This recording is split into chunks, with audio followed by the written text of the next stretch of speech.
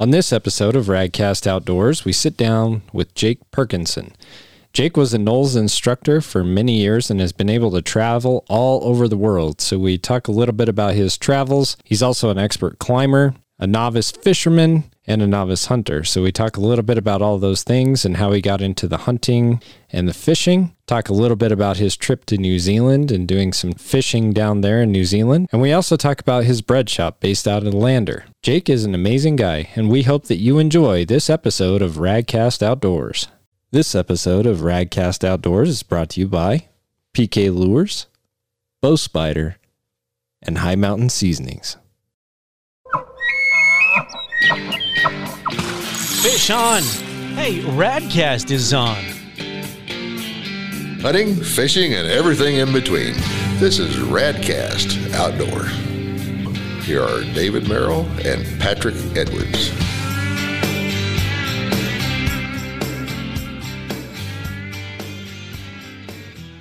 Hey everybody, welcome to another episode of Radcast Outdoors. I'm Patrick Edwards. I'm David Merrill, and we're back. If you've made it this far, we obviously haven't scared you away, and we're glad you're here. Yeah, so today we get the pleasure of sitting down with Mr. Jake Perkinson. How are you, Jake? Doing great. How are you? Oh, good. It's good to have you in studio. And, we're going to talk about a lot of different things today. So Jake comes from Lander, Wyoming, which is an amazing place. If you've never been there, you're definitely missing out. Hop, skip, and a jump from the Radcast. Yeah, exactly. We're what, maybe 45 minutes, an hour away, and Lander's one of my favorite places to recreate because it is one of the prettiest places in the country. I mean, it's right on the edge of the Wind Rivers. And so, Jake, tell us a little bit about your company that you've got started and, kind of what you're doing with that. So, Sure. It's about, I'm about a year into it and started just baking bread at home and delivering to a few friends who signed up. And it's grown kind of steadily throughout the last year, and starting in January, I rented a little space and bought a bigger oven. And so that's where we are now. What kind of breads are you making? I just make two kinds of sourdough right now, as well as croissants and chocolate croissants. Ooh, that sounds pretty good. I think I could go for one of those.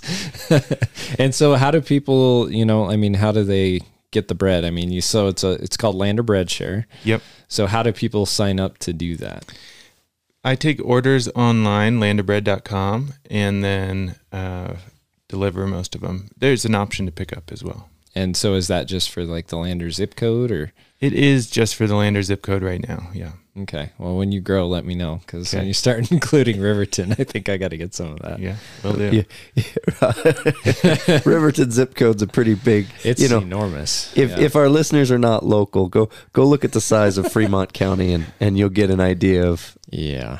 Look at 82501 alone. Just our zip code is enormous out here. Yeah. 82520 is a little bit smaller. Yeah, even 82520. Sometimes I get an order that's technically within it, and find myself driving out of town quite a bit. Yeah, exactly. Well, that's cool. Well, this episode is brought to you by Bow Spider, so we want to talk about Bow Spider a little bit. David's sitting here. He's kind of itching to go because he's got a total archery challenge down in Texas he's supposed to be driving to here in a little bit, but the roads are closed because of this wonderful thing we have called snow here in Wyoming. So Wyoming spring. We go from winter to summer back to winter, but that's okay. Yeah, if you guys haven't heard about Bow Spider, haven't seen it, go check it out, bowspider.com.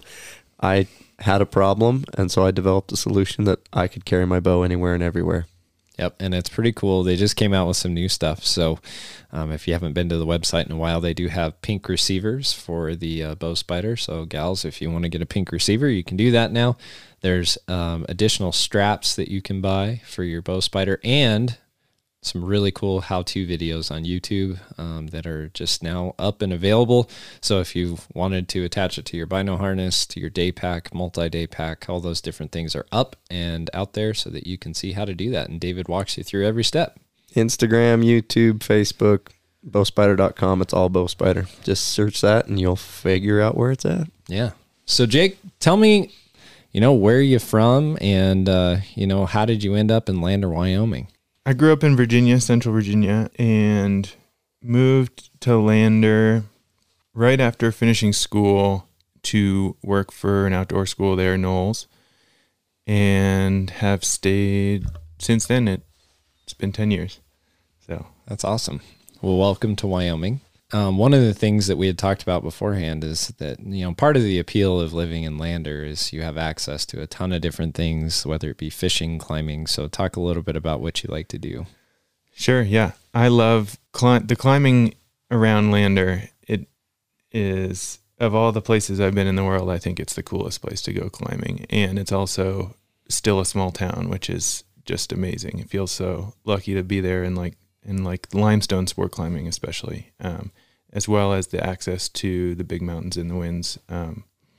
So climbing, lots of cool mountain biking. You can drive any direction to really good fly fishing. Those are the big ones for me. Fishing, biking, and climbing.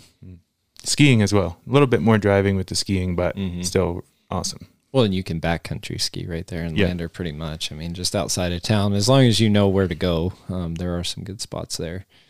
So, as far as the fishing, what really got you into fly fishing? Because I know that's David's an avid fly fisherman. I'm not so much, I'll do it. But, what really got you into that? My first trip into the Wind River Mountains, I was 18. I just really enjoyed it. That's when I learned. I didn't grow up doing it. Since then, it's been something I have mostly learned on my own and mostly done on my own. And that is something that's so fun for me. It's how I like to spend some time by myself. And it's just so exciting. You never know what you're going to find. You check out new places. Never know what you're going to see or not see. Or yeah. Well, Jake, for me, I do both types of fishing, but the purist in me likes the pursuit, the challenge of just the dry fly fishing, right? And it's, if I'm wet fly fishing, I'm just as prone to do some spinner fishing or worm fishing. I'm not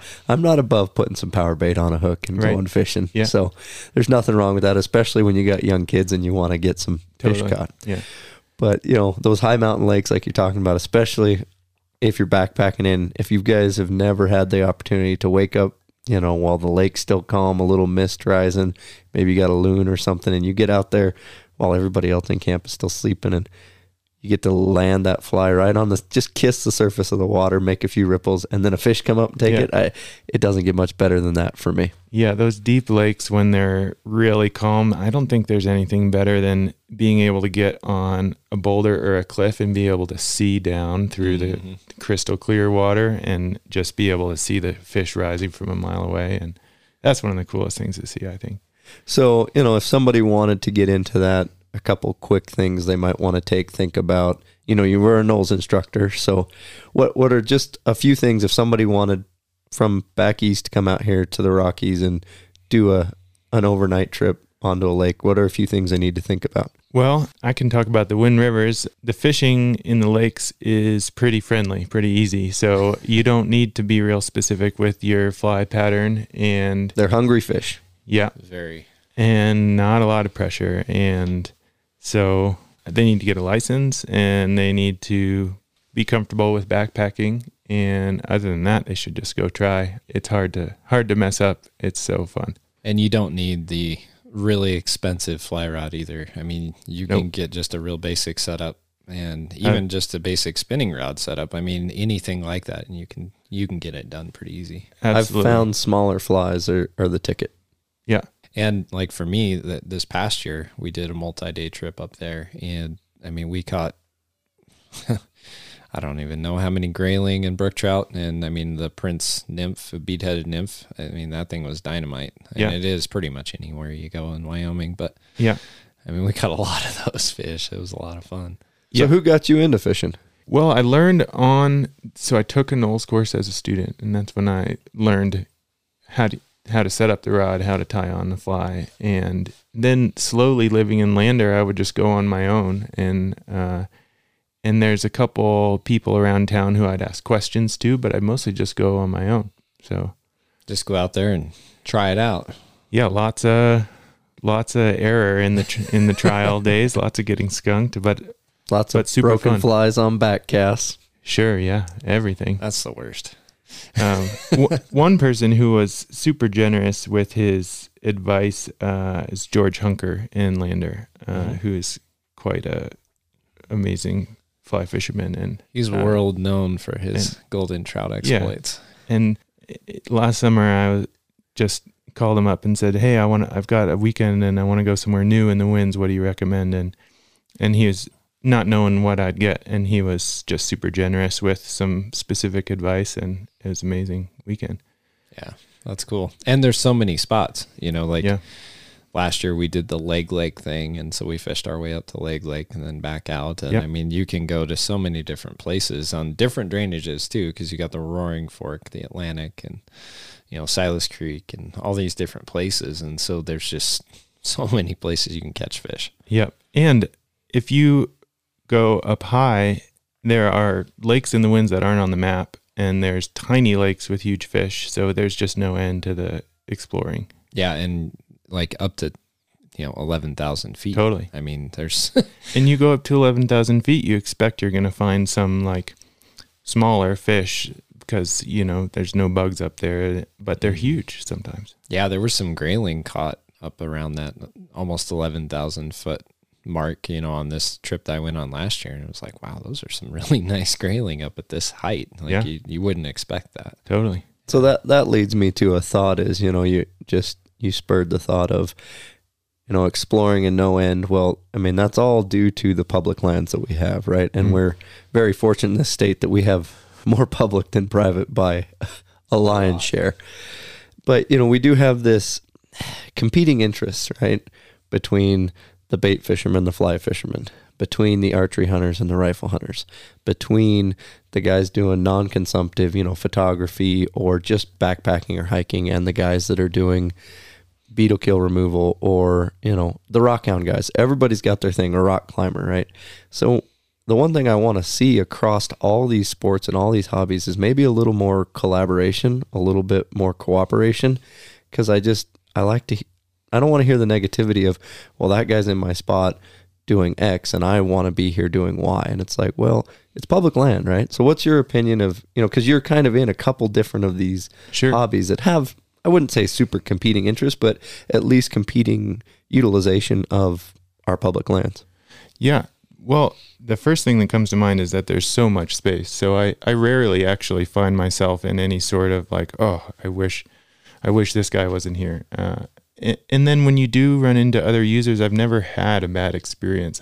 In my experience, most people are super friendly, super civil, and interested in each other's different passions. So the closest thing I can think of is some skiers and snowmobilers on Togety Pass that like to talk about each other as if the use is competitive or a shortage of scarcity of space. But I haven't found that to be true. I've had amazing encounters with every snowmobile I've ever run into when I was skiing, and gone a few times and enjoyed it. And if I wanted to get away skiing, there's always somewhere to go. So, yep. And I think, snowmobiling gets a bad rap, honestly. I mean, it's no different than driving down the highway. It's just, as long as there's the snow and, doing what you're doing and people are responsible, it's fine. It's really fun too. Yeah. A lot of people really enjoy it. I haven't really gotten into it because if I'm going out, I'm typically going to go fishing. That's just what I like to do. But I mean, there are a lot of people that love it, and I think that's great. And I think that they should be able to enjoy that. And, but to David's point, I think, if we had more people collaborating, because sometimes you get the hunters and the fishers that are like, I don't want anybody else out here because this is what I want to do and I want it to be a certain way. But then you also sometimes have the climbers or the, hikers or whatever that are like, man, those hunters and fishers, they're bad people because, they're killing animals or they're doing this, they're doing that. And so I do, I'm with David. I want to see more collaboration, because if we don't work together on this, then, the conservation dollars go down and, there's less people recreating, and we need more people recreating because that's what keeps conservation funded for our big game, for our fish, for all those things, so that we actually have them available. Because I don't want to see a day where my kids can't go fishing. That would be really, really bad. And I know David wants his kids to be able to hunt. So we have to work together on that. Yeah. The cool thing with, the hunting portion and even the fishing portion is if those ecosystems for those top predator fish or for those, big ungulates or the big predators, if those ecosystems are healthy enough to maintain and support those big, large, creatures, everything else benefits all the way down to mice and squirrels and snakes and birds, right? Yeah. And so we don't need to be out there saying, well, we got to protect the sparrow, as long as we're, conserving these habitats and making them function for elk. I mean, you look at right now, a big issue we have out west is beetle kill. We're not removing it, and we're not even maintaining the trails to the level that we were in the 70s and 80s, right? Our Forest Service, I think they're, the people that are in there are trying to do a good job, but for whatever reason, there's some things that have changed with our forest management. As far as healthy forests, I mean, we have unhealthy forests. Yeah, the big fires are kind of showing that more and more, that things need to be cleared. But I do got to talk about another sponsor here real quick, but we were talking about fishing. So I want to talk about our other sponsor, PK Lures. They make some really good stuff for you. And it is that time of year for me where I'm gearing up for walleye fishing, which is very, very important to me. And so if you're out there listening and you haven't got one of these in your tackle box, at least go get one. Yep. Say, hey, on an off day, I'm going to give this a try, because you'll no longer have an off day out there fishing. Yeah, so I'm going to give you a little starter kit. So if you're going to go walleye fishing this spring and this summer, definitely put a PK spinach jig or two in your box. Those are very effective for walleye. Also the new PK Rattler, and also the next generation Ridgeline crankbait. So definitely get a few of those, stick them in your tackle box. You can fish those from shore. You can fish them from a boat. So go to pklure.com, check them out, and definitely tell them that Radcast Outdoors sent you. So again, pklure.com. So I want to shift just a tad bit here. So NOLS is a big part of your life, and it's a big part of our area, because I mean, there's a ton of people that I know that were NOLS instructors that are, that are living in Lander or Riverton. You just have to drive off the main street just a little bit in Lander, and you'll figure out NOLS is a big presence. Yeah. So tell me about that experience and some of the cool places you've been. Yeah. So it's such a fun job to have. And for me, it was 10 years starting when I was 21 actually. And I got to go all over. I was so lucky. I spent some seasons down in Chile and Patagonia, India, New Zealand, and around the Western U.S. as well. So it's such a fun way to travel as well, because you have a community that is local when you show up, that can show you around and get to see different environments and different cultures, and super fun. I'm really jealous, because some of those places you've listed off are places I haven't been yet. So we were talking earlier about New Zealand. Tell everybody a little bit about that and getting to go fishing there.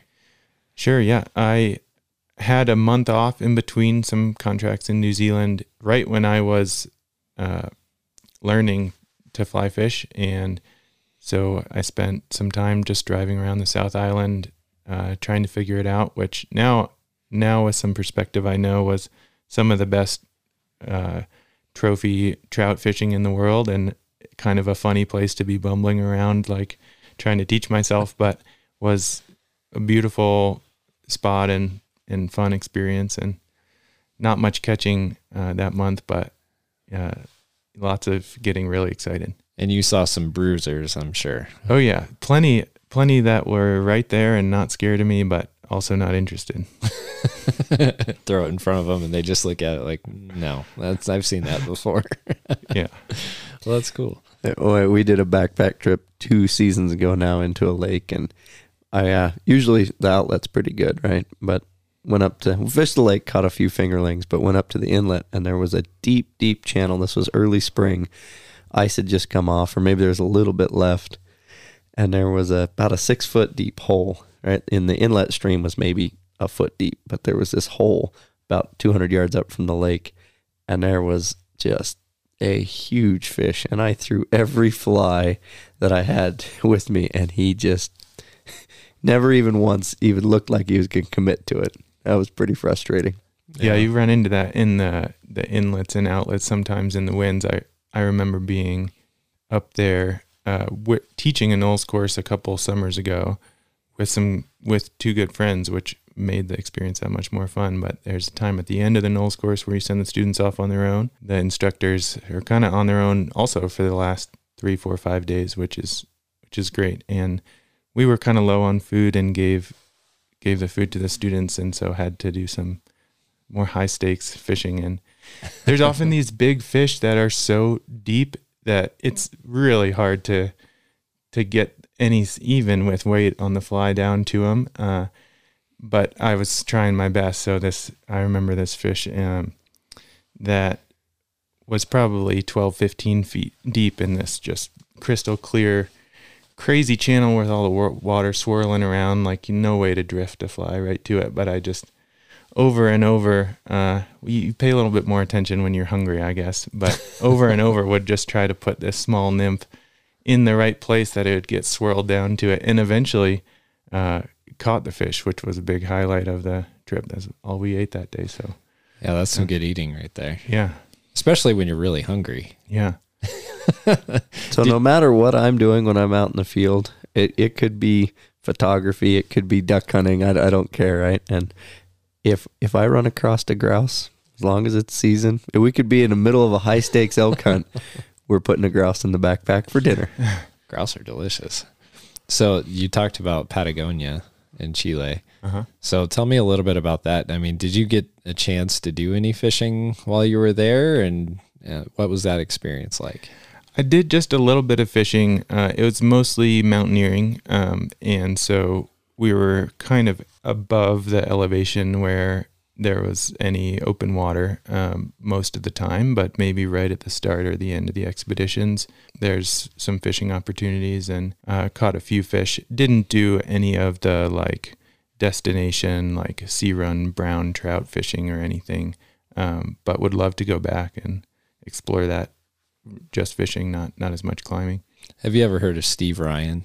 Mm-mm. He does some stuff for In Fisherman, and he goes down there every season for those huge browns and some of those big rainbows that do that run. And I mean, they are enormous. And I'm always kind of like, oh, I really wish I could go do that today, because I mean, they're just enormous fish, but that's a gorgeous region. I mean, just probably some of the most picturesque places you've been is probably one of Patagonia's got to be up there. It's definitely up there. And it's what I imagine this place or the mountains here might have felt like 100 years ago or something, where you've got blank spots on the map and, feels a little bit more like the actual frontier sometimes, where you just don't know where you're headed into. And that's exciting. Yeah. And so what was the wildlife like there? I mean, I do have this show that I like to watch. Have you seen the show Alone?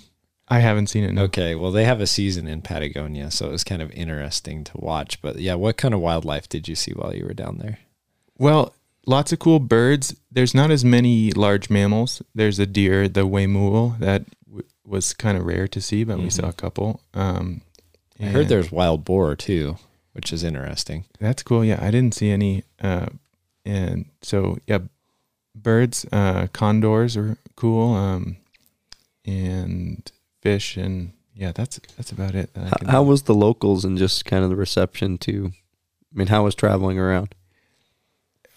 Amazing. I mean, there's a lot in common with the ranching community here and the poblador community there. People are super excited to see you, very welcoming. The asado is the same as our barbecue, and some differences, but it's amazing. That's definitely a highlight. They always offer you wine, which you're not supposed to drink on the NOLS course. So, right. But I bet you that beef was pretty darn good. I know when I went to Costa Rica, they were very proud of their beef, and it was good, but they're definitely big into that. Yeah, it's amazing, and pretty cheap to buy. Your course will get a little bit of spending money, and if you happen upon some ranch that's going to sell you some meat, it's great. Of course, and they appreciate it. Yeah, for sure. Yeah, definitely. So I want to get back into the climbing just a little bit, because one of the things about our show is we do talk hunting and fishing, but everything else in between, right? So I want to hear more about climbing, because I'm not a climber at all. I mean, I am as novice gets with climbing. But I have read in different articles about Lander being one of the top climbing destinations right there in Sinks Canyon anywhere in the world. I mean, it's some of the best climbing there is. So tell us a little bit more about that and kind of what people, like if they wanted to get into climbing, what would they need? What would they want to do? Sure. Well, Lander has got great access to a specific kind of climbing, which is really fun. Sport climbing, it's often pretty steep and pretty safe to fall. And so the focus of sport climbing is to try to do the most difficult moves you can in a relatively non-stressful environment, which is different than other kinds of climbing, which there are a bunch of different other kinds. So the sport climbing has the bolts in the wall already that you can clip your quick draw to and your rope. So the act of doing the protection as you go is just a little bit easier and is just kind of the background to the actual movement, where different types of climbing, snow, ice, or granite crack climbing in the mountains has a little bit more of a production with the logistics of it, but it's all good and fun. So like Vitavu down by Laramie, is that more of like crack climbing? Yep. Is that what that is? Yeah, that's got more of a reputation for kind of brutal crack climbing that's hard on your body, specifically because the cracks are wider, so they can be awkward, and the rock is grainy and sharp and can cut you up. Granite, yeah. That's very hard on the hands. For sure. Yeah. Well, that's cool. Yeah. So if someone wanted to start, like what kind of equipment would they need? Who would they want to talk to get into the sport? So in the summer, the Lander hosts the Climbers Festival, which could be a fun event to come to. The YO Climbers organization could be a good organization to get in touch with. But you really, probably the most important thing is to have a friend or mentor that you trust, or to take some sort of class or hire a guide. It's nice to just start with a minimum of stress about, like, are we doing this right? So as far as equipment, you need a rope, you need quick draws, you need shoes and a harness. A helmet would be good. And that's it. Cool. I've done rappelling, but that's a lot different because it's just basically a lot of fun. That's controlled falling, Patrick. Yeah, you hike up to the top and you bounce off the rocks and kind of go wee all the way down. Yeah, but similar equipment. A lot of the same skills, though, same equipment. Same harnesses, ropes, those kind of things. Yep. So, okay. Yeah. Yeah, I mean, I've always kind of wanted to look into it a little bit. I mean, it looks a little stressful to me, but yeah. Well, maybe the crossover is some of that mountain goat hunting where you need a mix of technical skills, winter camping and hunting all together. Yeah, that's where David would come in. That's more David's thing than mine. Yeah, I would have had to twist your arm to come. I did sign up to go do the goat hunt that they had up there in the Tetons, and I was looking forward to it. It was going to be fun. But one of my thoughts when you were talking was, if somebody really wanted to get started, most of these towns have a rock wall or a climbing wall, and that's where a lot of these guys that are into climbing kind of hang out when they're not outside, right? Definitely, yeah. So that's a good place to meet a partner or just practice.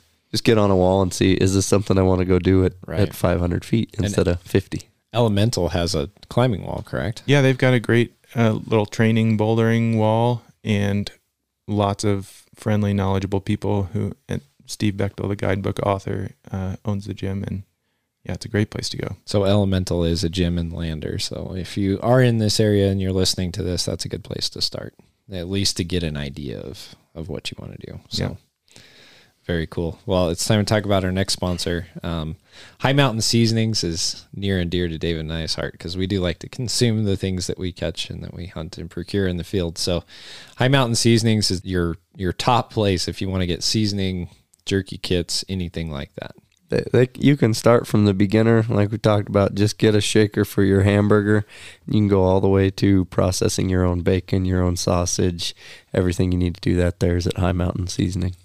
The other day, I got some buffalo burger that a buddy of mine in Cheyenne gave me, and I got out the hickory burger seasoning and put some of that on there and grilled those up for the kids and for my wife and I. Those things were so good.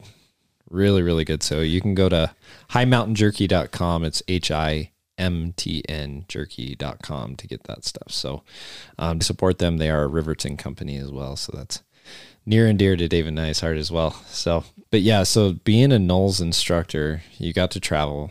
NOLS is known for, I mean, just some of the best and most epic trips that you could ever do and some of the experiences. But a big part of that is also teaching leadership, conservation, those kind of things. So can you talk a little bit about some of the things that you did teach people while you were on these expeditions? Sure. I kind of gravitated towards the trips that had either from the environment or the route kind of the most objective challenge, because in my experience that brought people together the most. And so most of the learning, in my opinion, comes from the living in a small group as a student and just dealing with the cooking, with the living in the tent, with the weather, with your peers. And then probably the instructor's most important job is just to be a role model about how to do that well, how to be kind and respect other people when it's bad weather or tired or lack of food or whatever it is. So yeah, it's a fun job because the environment does a lot of the teaching if you just kind of create the right environment for it to happen. Right. So what is if you could tell a story about the craziest situation you were ever in on one of your expeditions, what would it be? Hard to pick. I don't know. Not a lot of like epic mishaps or anything, some like really, really fun and hard times sometimes.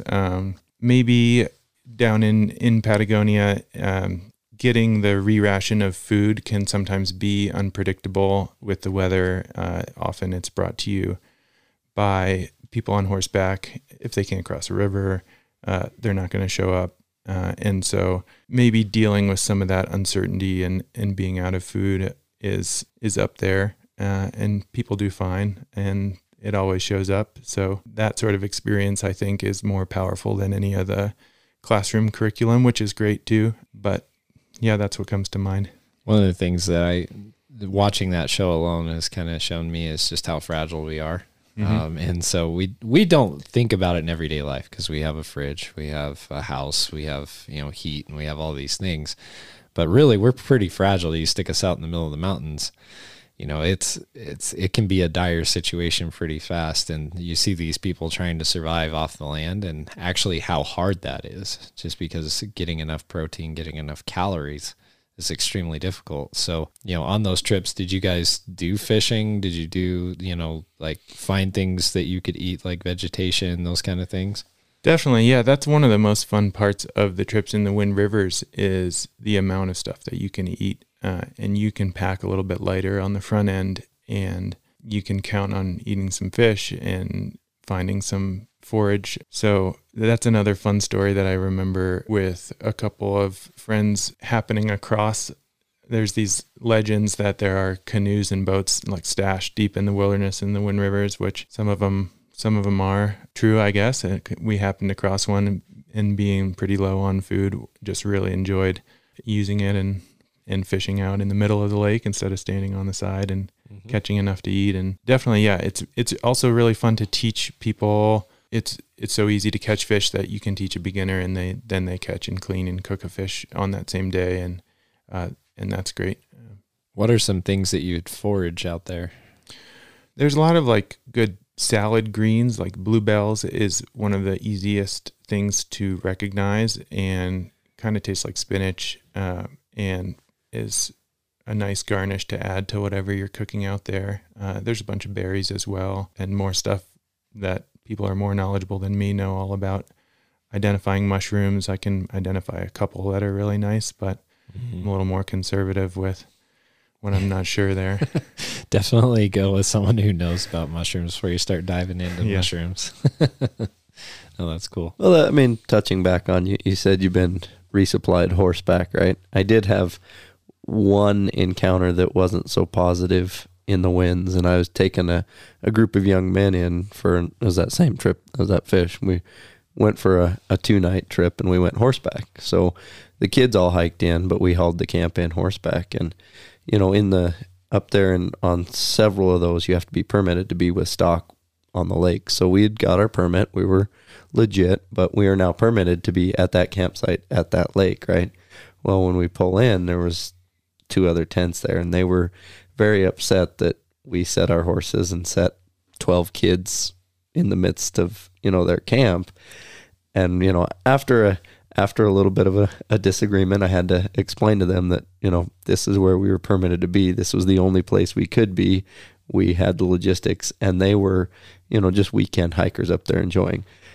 They very easily could move their tent, and did move about 400 yards the other side of the lake where they could be, right? But there was only one spot that was on that lake, was a registered campsite that you could camp with livestock, or with horses. So that's that competing interest, right? And the thing I'd say as a horse guy, and I know Patrick's not, he would love to be, but he can't Too allergic.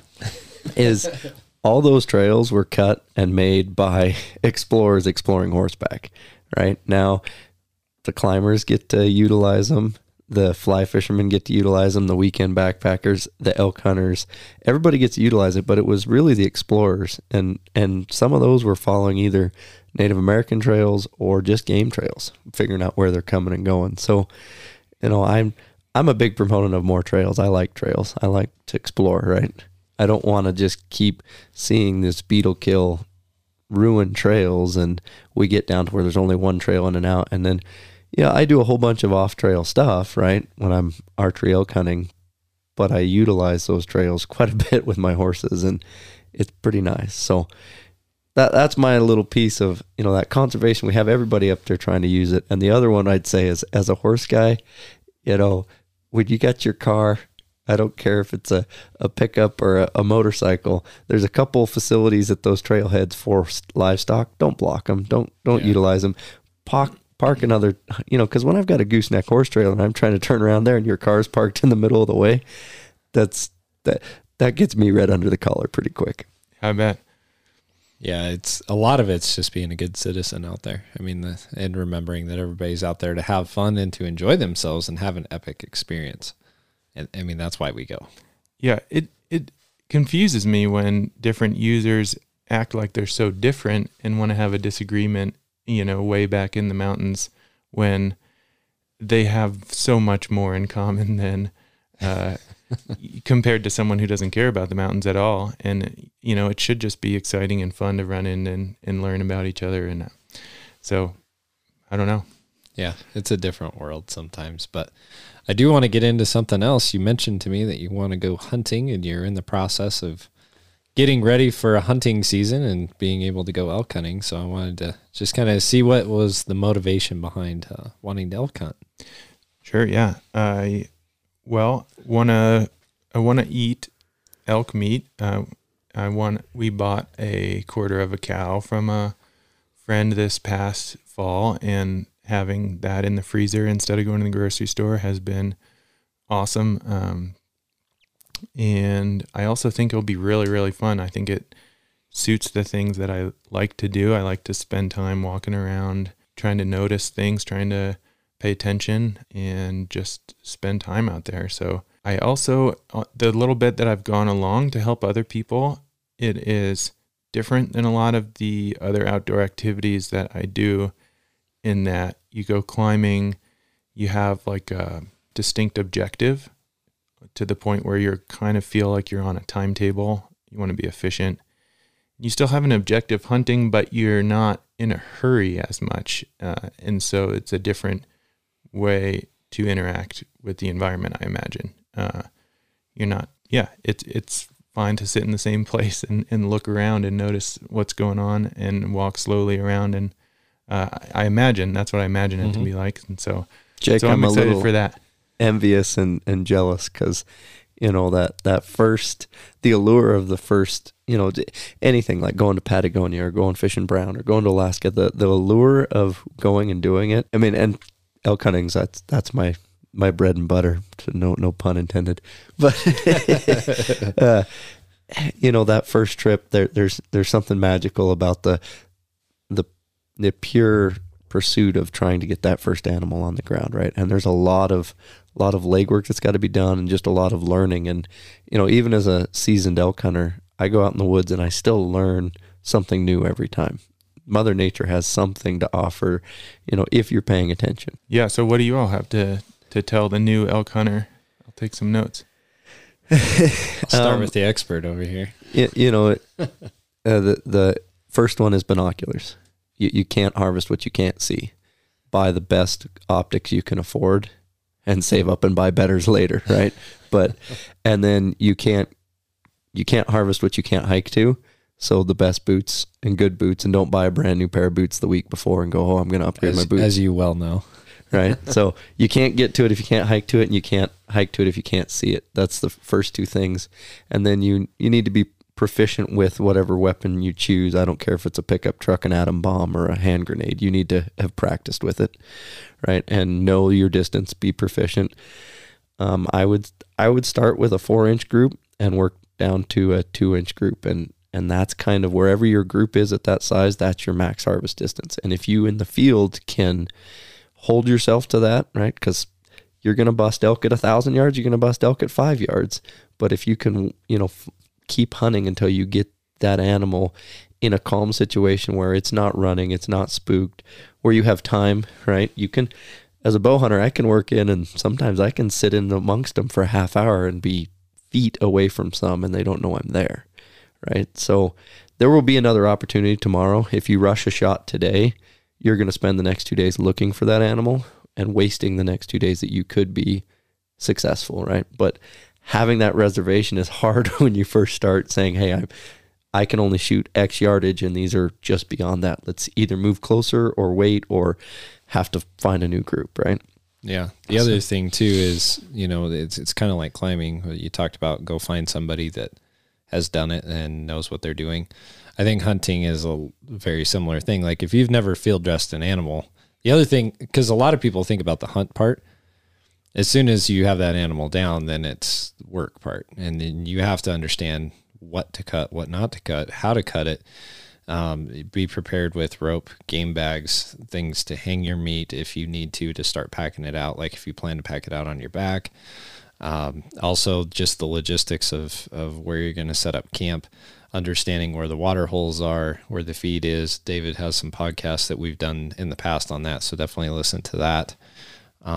But it took me 10 years to harvest my first bull elk with a bow, right? And there's guys that have done it a lot faster. I started in the late 90s, and there wasn't as much information out there as there is now. So there's a plethora of resources for somebody wanting to get started. But I mean, the last two podcasts we did are a decent place. The one that we talked with Jess Johnson comes to mind, but start with a rifle hunt. She kind of got thrown into a bow hunt, and there's nothing wrong with that.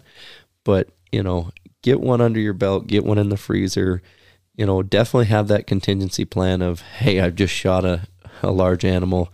You might be in bear country, and we talk about some more of that on some of those other episodes. But, like Patrick said, I think a mentor is a great place to start. But if you don't have that access to that mentor, I mean, there's a ton of resources out there. Again, be proficient with your weapon. Your outdoor skills need to be, map and compass skills. You're combining everything from camping to expedition to self, retrieval kind of stuff. You're going in places and situations where there isn't other people, right? That's where the game is. So, having some of those wilderness survival skills, having some first aid under your belt, those are all great tools. But yep. Buck Tilton said it best: the best tool you can pack with you is your mind, right? Is knowledge and information. And there's been a couple times, like, and you mentioned on a fishing trip or on a climbing trip or even on a mountain bike trip, you kind of have a schedule, an itinerary. Hey, we're going to be here at this time and we need to move to this. Elk hunting, it might be, I just shot one right at dark, and I was going to hike out and go to bed in a nice, warm, dry, safe place. But you know what? Logistically, it makes sense to do B instead of A. And so sometimes I've hiked till 5 a.m. with meat on my back. Sometimes it's, hey, we're going to sleep right here in a cave, and we'll get up in the daylight and deal with this. A couple times we've attempted to do some meat recovery. We got a little bit off, not even the beaten path. We just thought we were going down this drainage. We didn't really get turned around, but the blowdown and the terrain got a lot thicker, and we weren't on trails trying to get down to the main horse trail. And too much weight, so we abandoned all the meat. We hung it high we didn't abandon it permanently. We unloaded all the meat from our packs, and we hung it really high in a tree at 1 o'clock in the morning so that we could safely get down to the pack trail. We didn't have enough stuff to stay out, and we were maybe an hour and a half hike to the vehicle. So I was like, hey, we'll be out by 3. We'll come back out in the morning with the horses. So you need to be able to be flexible. And I would say in hunting, especially, the buddy system there's nothing. It's a sport kind of like fly fishing, where it's more of a solo sport. It's can be enjoyed with a partner, but also can be really cool solo. There's a danger with that solo is you need to have your skills, up. Don't just grab a gun, grab a tag, and go wander off. People get lost and freeze to death and die every year. And again, there's the safety factor of you're putting several hundred pounds of meat on the ground in predator country. So, Yeah. that's definitely having a kill kit, and, really quickly a kill kit, rubber gloves, some game bags, some paracord, at least 100 feet, if not 200 feet. I've actually started going to 330 cord instead of 550 cord because I can package a little more cordage for the same weight. Now, the problem with the 330 cord, when I put an elk quarter over I like to find a blowdown tree that's gone against, because most of the time where I'm harvesting these elk, we pretty much, to keep it away from the bears, we have to hang it and go back and get horses. It's 5 to 7 miles. Yeah, you could spend a couple days backpacking it, or you could go to town and get a couple buddies, but until you put 75 pounds of elk quarter in a backpack and start walking, you really, until you've done that, the logistics, it's hard. But having that kill kit, some game bags to keep the meat clean, a sharp knife with an extra blade, maybe a way to sharpen that knife. Gloves are nice, something to wipe up with cleanup, and watch a few YouTube videos of how to field process an animal. That's one thing I've heard several times when I've helped other guys from local butchers, is they're just very appreciative of how clean the meat is, and I'm blown away with that every time. Like, so other guys are not bringing it into this level, and it's, especially with the buddy system, and if you look up a quick quarter method, if one guy's holding the bag open and the other guy's lifting the quarter as you're removing it from the carcass, you can just slip that bag around that meat. It's about as clean as if you were to take it to the butcher and harvest it. You take that same quarter and you just set it on the ground before putting it in the bag, you now have dirt and rocks and pine cones and leaves. And yes, it can be cleaned up, but it's going to cost you more at the butcher. It's going to cost you more waste, so you lose elk meat, right? If you're doing it at home, it's going to cost you more time. So it's not that hard to take an extra 20, 30 minutes at the carcass. And yeah, it's a little intimidating the first 1 or 2 or even 5. You're like, okay, how do I, you could make a mess of it. So I would recommend watching a few videos, but that kill kit, the boots, the binoculars, and definitely be proficient with your weapon practice. Yep. And get that meat cool as quick as you can. That's a big deal, especially because you want to eat it. I mean, that's why you're going. And so the meat care is a huge deal. But you were talking about wanting to have the elk meat in the freezer, and I think that's awesome. I mean, that's one thing that I'm noticing across the industry, and we talked about it, is there are more people wanting to get into hunting because they want the organic, good protein, and it's as high quality as you're ever going to find anywhere. I mean, elk meat is right up there. Antelope meat's way up there. I mean, you can't really find anything better as far as lean protein. So I think that's really cool that you're getting into that, and that's exciting. And we're seeing more in the hunting world and in the fishing world of people that have that idea of, all right, I want to get some good protein and I want to procure it myself, because then I know where it comes from. Because like when you go to the store and you buy salmon, good chance it's farm raised, and it's probably not going to be very good for you. It's dyed. It's nasty. It's the best way I can describe it. It's not like catching it yourself out of the Kenai. So, going and getting, elk, I commend you on that. I think that's great. And I hope maybe you'll be somebody who can mentor somebody else in a few years and say, hey, I got into this, and, these are the benefits, and see where it goes. Yeah. I mean, there is home-raised pork in my freezer. We have a little bit of chicken. There may be halibut, but don't go looking. There's definitely some salmon, but there's always elk meat, right? And we don't buy beef at my house because my wife and I, we do pretty good at putting at least a bull on the ground first season tag, right? And that's a little harder task than, say, a cow elk hunt.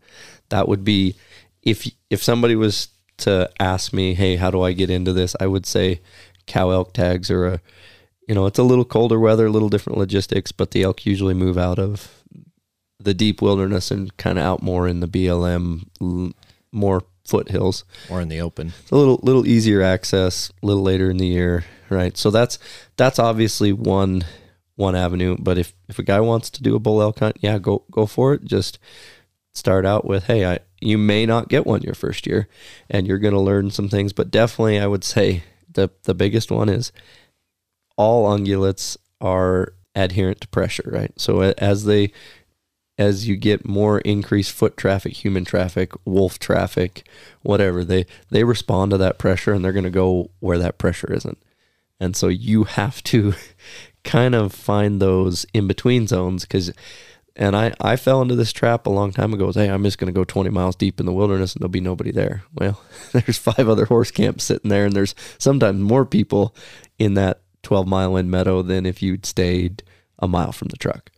But if you're scared to get more than 250 yards from the truck, or you want to shoot one from the truck, there's been 10 other side-by-sides, and that's another, competing interest now, as I've seen the increase of ATVs, UTVs, and I'm not opposed to them. I told you I'm a horse guy, so I like my horses, and I like to, for me, when I'm going, and maybe like fly fishing a lake, you don't want to have 12 other guys fishing that lake. If you're going to the Kenai and you're signing up and you're knowing that, hey, there's going to be combat fishing, that's one thing. As an elk hunter, if I see another pair of boots in the fresh mud in the trail in front of me, I quickly diverge and go up a different trail. So there you go. You got a whole bunch of advice all at one time. Yeah, thanks, y'all. But it's recorded, so you can go back and listen to it if you wanted to. Yeah, sounds good. So besides elk hunting, what else is on the horizon for you? Any new interests or things that you want to get into?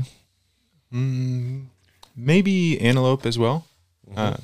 It seems like there's great places to do that close to home too, and so properly cared for, I'll tell you, it's the best. Really, like it's.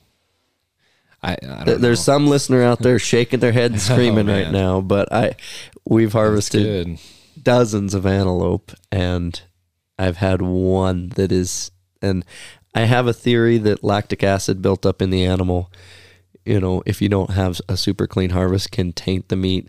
There is a proof that a rutted up buck is going to be a little gamier, a little more tougher. But I'll tell you, a doe off one of these alfalfa fields, and all these farmers around here will love if you would remove a doe antelope off their alfalfa field. Yep. You are harvesting a 90-pound animal instead of a 1,000-pound elk. And usually when you're harvesting an elk, it's somewhat cold, might even be snowing. Most of the time when you harvest an antelope, it's going to be, almost triple digits. So getting the skin off, getting it processed, getting it on ice, less than an hour will completely change, and just like when you're baking bread, right? I want that fresh, nice, good bread. I don't want somebody's bread they left in the closet for 3 weeks. Yeah. If you want to get really good protein, I would say definitely put in for that doe tag. Find a ranch that wants people to come and hunt and get them out from under a pivot, on alfalfa, and you get that. Take a cooler of ice, shoot one, get it processed right away, get the meat on the ice, get it home, get it processed. I mean, you're going to love it. It's super, super delicious. Great. When you're practicing with that weapon, whatever it is, practice like you're going to be in the field, right? I shoot off of a backpack a lot. So when I come at home here on the ranges, I don't set up on the table with the nice lead sled and, be pretty comfortable when I'm shooting. I throw the backpack on the ground, throw a tarp on the ground, and shoot from that position because I want to know how I perform, not how the firearm performs. Now, you need to start with a firearm that's been calibrated, zeroed, sighted in. The other one is the tool you're really going to need is a rangefinder. It's very hard to tell 275 versus 345 yards just looking at it, especially when you're in the heat of the moment. Maybe you got a little rise in the middle of the field. And I'll tell you, if you're aiming at 250 and it's 350, you're not going to hit the target. I just got one yesterday. Perfect. Awesome. See, you're on the right path. Well, Jake, just want to say thank you for coming on the podcast. And again, tell everybody how they can get a hold of your bread, especially if they live in the Lander area. Yeah, landerbread.com. Landerbread.com, man, that's really easy. And it's called the Lander Bread Share. That's right, yeah. They can pick it up. They can get it dropped off. They can have a subscription or they can try it once. Awesome. Well, I'm looking forward to some bread the next time I'm in Lander. Yeah, sourdough bread is one of my favorites anyway, so I'm sure that's amazing. So, and if somebody wanted to reach out and pick your brain about climbing or NOLS, or do you have a social media account or somewhere they can get a hold of you? Yeah, I have an Instagram for the Lander Bread Share that I check pretty often. So perfect. Yeah. So definitely get a hold of Jake, and hopefully we'll be able to talk to you again after you harvest something. I think it'd be fun to have you on and talk about that. Yeah, maybe we can find a spot where we'll rappel off a head wall and a cliff down into a basin that's really hard to get into. Sounds good. We'll go kill some big stuff. Let me know when you get a sheep tag, and that's one thing I do really. Sheep hunting is, I don't know, once it gets in your blood, it's that mountain goat, it's that next level of adrenaline rush, right? Yeah. Yeah. Cool. Sounds good. Well, awesome. Well, thanks for coming on. I appreciate it. Yeah, thanks you all.